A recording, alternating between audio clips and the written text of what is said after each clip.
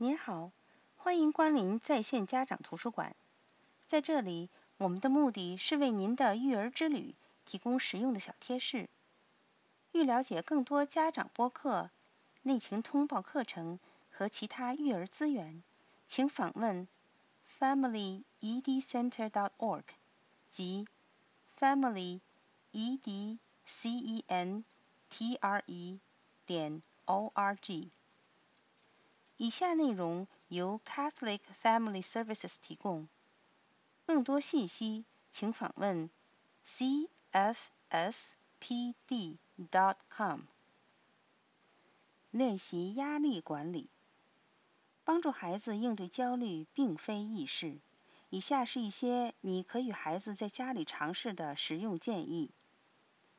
第一，与孩子一起说出他们恐惧或担忧的事情。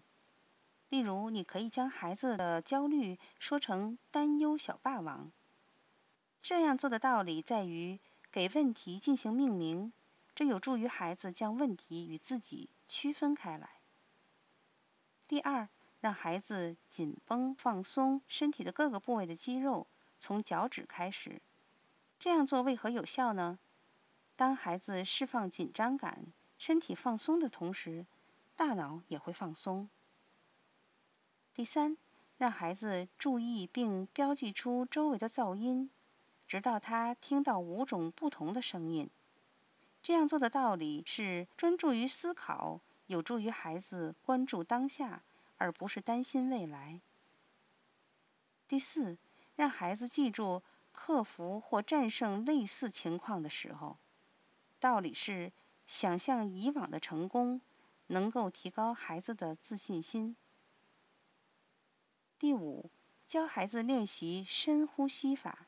其中一种方法是告诉孩子假装他们手里正拿着一块比萨饼，让孩子用鼻孔吸气来吸入比萨的香味，然后用嘴吹出来冷却披萨饼。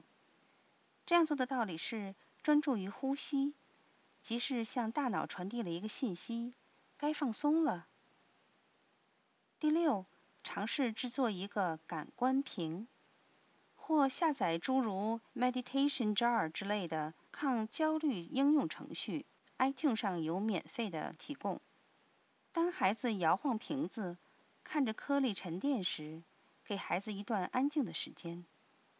这样做的道理是，这个道具能够让孩子在冷静下来或关注呼吸的同时，眼睛能关注某件东西。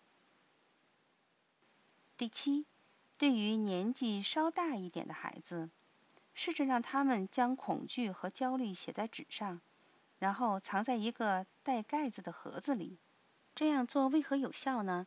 写下担忧有助于将其最小化，并允许孩子们将写下来的担忧收起来。感谢您的收听。